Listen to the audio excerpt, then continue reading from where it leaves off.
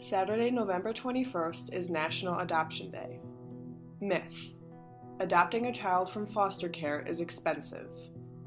Myth: there's too much red tape and bureaucracy in adopting a child from foster care. Myth: families don't receive support after the adoption is finalized. Myth: if you're gay or lesbian, you cannot adopt. National Adoption Day is all about raising awareness for the 100,000 plus children in foster care in need of a permanent family. Awareness for children around the world craving a stable home. 4 years is the average amount of time a child waits to be adopted, and more than 23,000 children age out of the foster system each year. Since the creation of National Adoption Day, nearly 54,500 more children than average have been adopted because of this awareness event. That's a big difference. Elizabeth Lee is a senior at Spring Lake High School, and here's what she has to say on how adoption has affected her life. Adoption has affected my life in ways I cannot even fully comprehend. My eyes and heart have been opened to see the world in a different light, but I've also learned to appreciate life and what I've grown up with here. I've grown to respect the little things and to embrace life for what it is.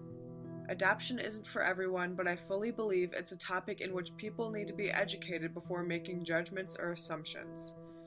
Because my family was large to begin with, we were only available to those kids with special needs.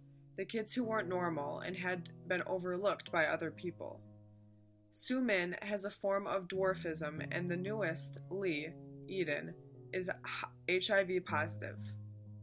Both of these precious children had been ignored and looked over because of health reasons they can't control. My point is, please don't judge anyone by their cover, even a child. And remember, family is family, no matter our blood or our backgrounds. Family is possibly one of the brightest blessings in life, and I'm so grateful to be a part of my family, my crazy and diversified family.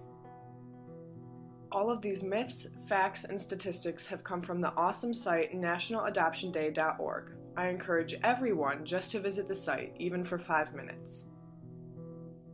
There are people in our own high school who are adopted, who have adopted, and who have been affected deeply by the incredible act of adoption. Check out Fancy Bailey's interview now, all about her journey with adoption. It's on our Facebook page and on our SoundCloud page, as well as our website. Thank you for listening to this midweek episode. Like and follow our Facebook and Twitter pages for updates on episodes and more.